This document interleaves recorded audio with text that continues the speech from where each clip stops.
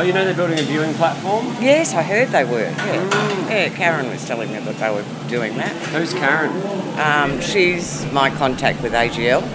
This is Robin. She and Mart own Mart's Cafe in Nyngan. Why does she have a contact at AGL? A couple of reasons. One being the local Ag Expo, and the other is the biggest solar farm in Australia, where the new viewing platform is under construction. AGL sponsored the expo and built the solar farms in both Nyngan and Broken Hill. Mart's Cafe is a bustling, slender building with a layout much like most country fish and chip shops, though this one has a little courtyard out the back. Mart's easily the tallest guy in the place with an impressive frame, but when my recorder comes out, his head goes down and other things become much more important. Robin and I stand in the middle of the busy cafe. I am the event organiser for the Ag Expo. So it's sort of like, a roundabout way. Meeting place, yeah. Oh, good one. How long have you had the cafe? We've been here nearly 3 years. Yep. Great. And why did you come to Nyngan? Martin was born and bred in Nyngan, hasn't been out. I was born in Cobar, came back here after 30-odd years away. Yep. Come home to roost. Across the road from the shop is the train station. When it opened in the late 1800s, it boosted the town's fortunes immensely. Propped up on the lawn between the cafe and the station is a symbol of the opposite. One of the helicopters used to evacuate locals back in 1990. That's from the floods, yes. It was given to them from one of the Lions clubs, and it's what transported them from the railway station out to where they could catch buses after the flood. I'm Courtney Carthy, and welcome to Rewired, an insight into the large-scale solar farms being constructed around Australia. Nyngan, you've probably guessed, is a small town. It's about 590 kilometres northwest of Sydney. As you've heard, it's got a helicopter in the main street and out back an extremely large solar farm. When this one was built with ARENA funding in 2013, it was the biggest solar farm in the Southern Hemisphere, and in many ways, its development marked the birth of Australia's large-scale solar industry, sparking the establishment of the supply chains and technical know-how that's been underpinning the new solar farms we've been visiting. There's where I need to go, and shipping containers dotted around the place, cyclone fencing everywhere, and there's a solar array. Geez, there's a lot of solar panels. This looks like Brendan. Today I'm meeting Brendan and Brett on site just out of town. The solar farm's 600 acres, 2.4 square kilometres, accommodating 1.3 million solar panels. So Brendan and I take a trip in the ute. Do you live nearby? Yeah, I grew up in town, in Nyngan. Oh, right. So Brett and I were both local. Yeah. I'm an electrician, he's a high voltage linesman, so he's got a lot of experience, lots of experience with electricity and high voltage. So how do you keep track of the individual panels? Say if one fails or something happens? It's all monitored back at the office, but we need to do a lot of manual monitoring as well. And is that just driving around, walking through? Yeah, we do a bit of that. Yeah, that's one of our maintenance routines. Right. There's another constant I hadn't noticed before, the hum of electricity. So we've just pulled up to, it's sort of like a platform, but it's got a lot of boxes on it. The steel boxes, are they steel boxes? Yeah, yep. Wow, red earth that's nice and cracked in the sun. Where are we now? We're in the far northern corner of Block 1, and once we step up on here, we'll look over Block 1 and 2. Yep.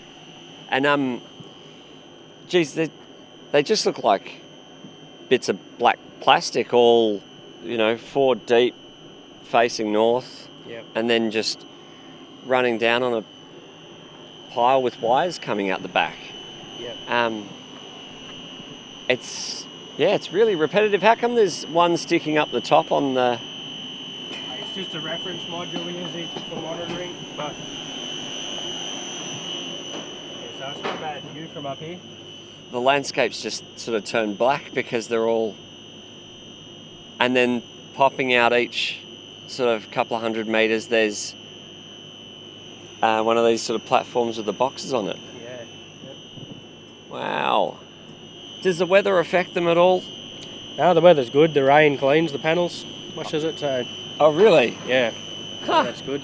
Over the 2 years Brendan's been working at the solar farm, he says they've had a lot of different weather come through, but nothing seemed to affect the panels. He doesn't seem to notice the constant ringing. It's just part of the furniture. I listened for it later near the office. Standing still just gave the flies a chance to land on me. Heading back to the office, we passed by the new viewing platform under construction. Not only will this free up the workers on the solar farm, it's another bonus for the local tourist economy. A new attraction that'll get the attention of people considering a visit or that happen to be driving past. We've had a lot of people come out and want to visit the place. So if we're not too busy at the time, we take them for a quick drive and let them have a look. We got a lot of interest in it. At the start, we were getting a lot of visitors each week. Now we're sort of still getting 2 or 3 probably. Yeah. Sort of come out and yeah, there's a lot of interest in it. A lot of people, and when they get out here, they see it and go, "Geez, it's a lot bigger than what I expected." Yeah. Like it surprises a lot of people. Me included. It's an odd experience looking at a huge, repetitious, manufactured landscape, one that's quite dark as the sun shines above and the trees ring nearby properties. For a bit of countrywide perspective, I went back to Darren Gladman at the Clean Energy Council. He's their Director of Smart Energy. Australia is really blessed with an amazing solar resource. So we get sunshine that is the envy of the world, and that gives us such a good opportunity for a solar industry here. The kind of sunshine that we get is the sort of sunshine that some European countries would kill for.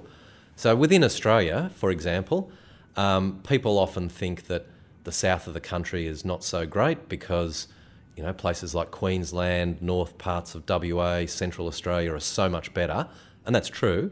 But then if you compare some of the cloudier parts of Victoria or Tasmania, say, to Germany, we're on a par with them, and then you look at Germany's solar industry and, you know, it's going gangbusters. So what that says is that the solar resource is in no way a barrier to developing solar anywhere in Australia, and we've got a real opportunity to take advantage of that.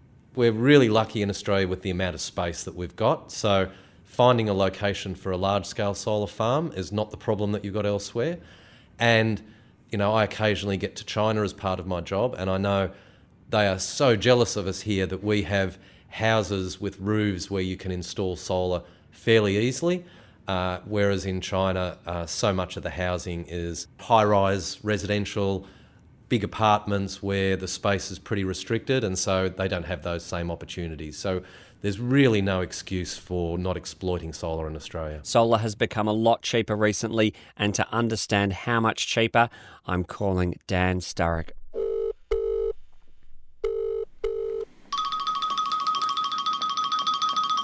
Hello, Dan Sturrock speaking. Dan's a transaction specialist at Arena and has a great example of how the price of solar has plummeted over the last few years.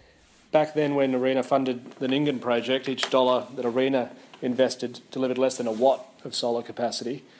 And in today's competitive round where we've just funded 12 large projects, each dollar invested by Arena's delivering more than 5 watts. So we're getting 5 times more for our money these days, which is great. Do you think that's going to keep happening? Yeah, absolutely. Maybe not as fast in terms of the cost declines, but costs are certainly going down further all the time, and a number of projects are now happening without any subsidy, so the costs have gone down even in the last 12 months by another 10% or so. So could this potentially be the last large-scale solar funding round for Arena? Definitely. That's certainly everyone's expectation. There's no need for Arena to support these technologies today. They're already competitive with wind. It seems like Arena has seed funded a new market in Australia? Yeah, I think it's a great example of what the impact Arena can have. It's obviously taken a long time and has taken a lot of investment, but I think that's exactly what's been achieved, which is a great result. And back to Darren Gladman at the Clean Energy Council.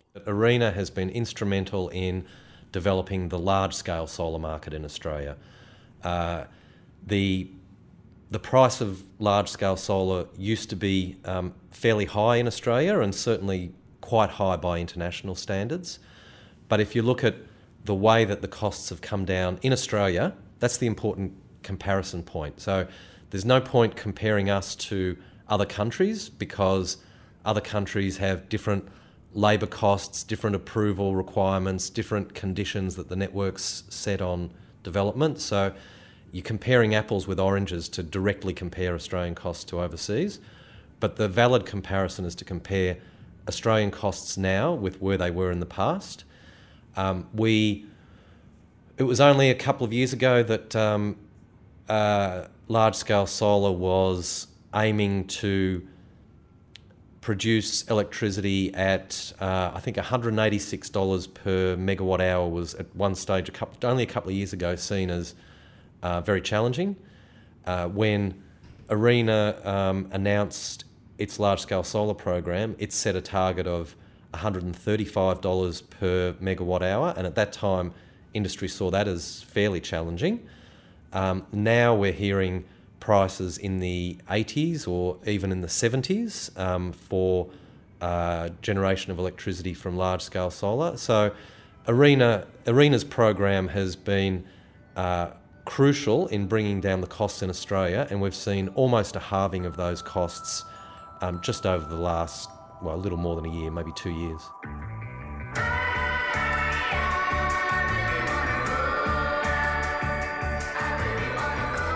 By the way, if you haven't yet, please subscribe to the podcast on your favourite podcast app and do leave us a review. We'd love to hear what you think about the show. This isn't the first, so check out our previous episodes available in the podcast feed or at arena.gov.au/podcast. But back to Nyngan in north central New South Wales, where I've wandered in to the local news agency. Graham Jackson's my name. And what do you do around the town? I run the news agent here. I'm also a Bogan Shire councillor. Great. How long have you been on council? This year. Great. Well, yeah, so, congratulations. I was part of the solar committee, first solar committee that we come in, and we bought the news agency 10 years ago. Right. Been running that for some time, but involved in everything. Main reason is I like small towns. And you get in and involved in everything. Like I'm president of soccer.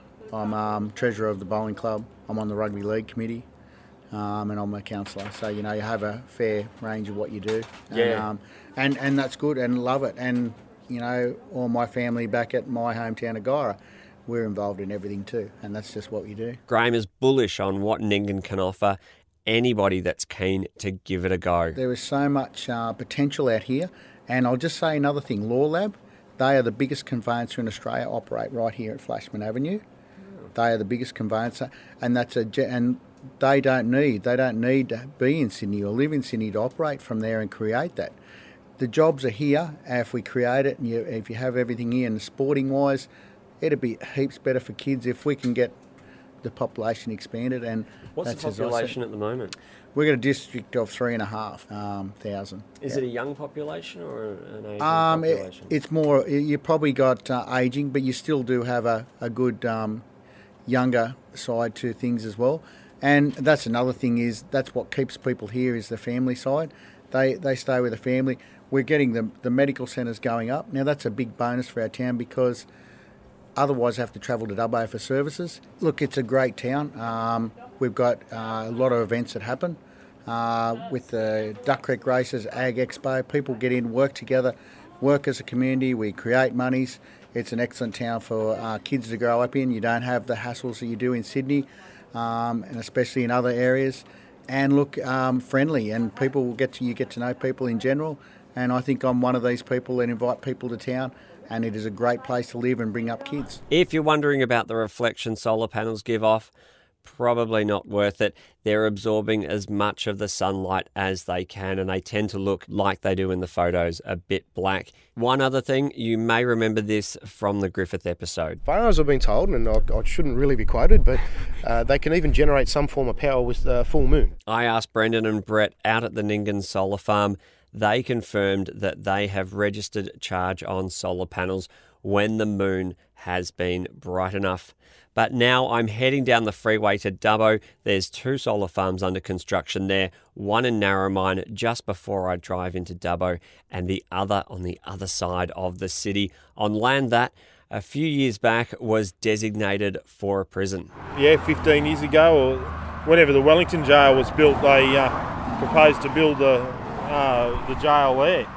And yeah, we protested against it and got rid of it. Next episode, we'll get back to the solar farms under construction that were successful in the recent funding round from ARENA. If you've got any questions or comments, please get in touch with ARENA on social media or via the website arena.gov.au. And do tell a friend that's into renewable energy and leave a review in your podcast app. I'm Courtney Carthy. Thanks for listening to Rewired. Next episode will be coming to you from Dubbo, New South Wales.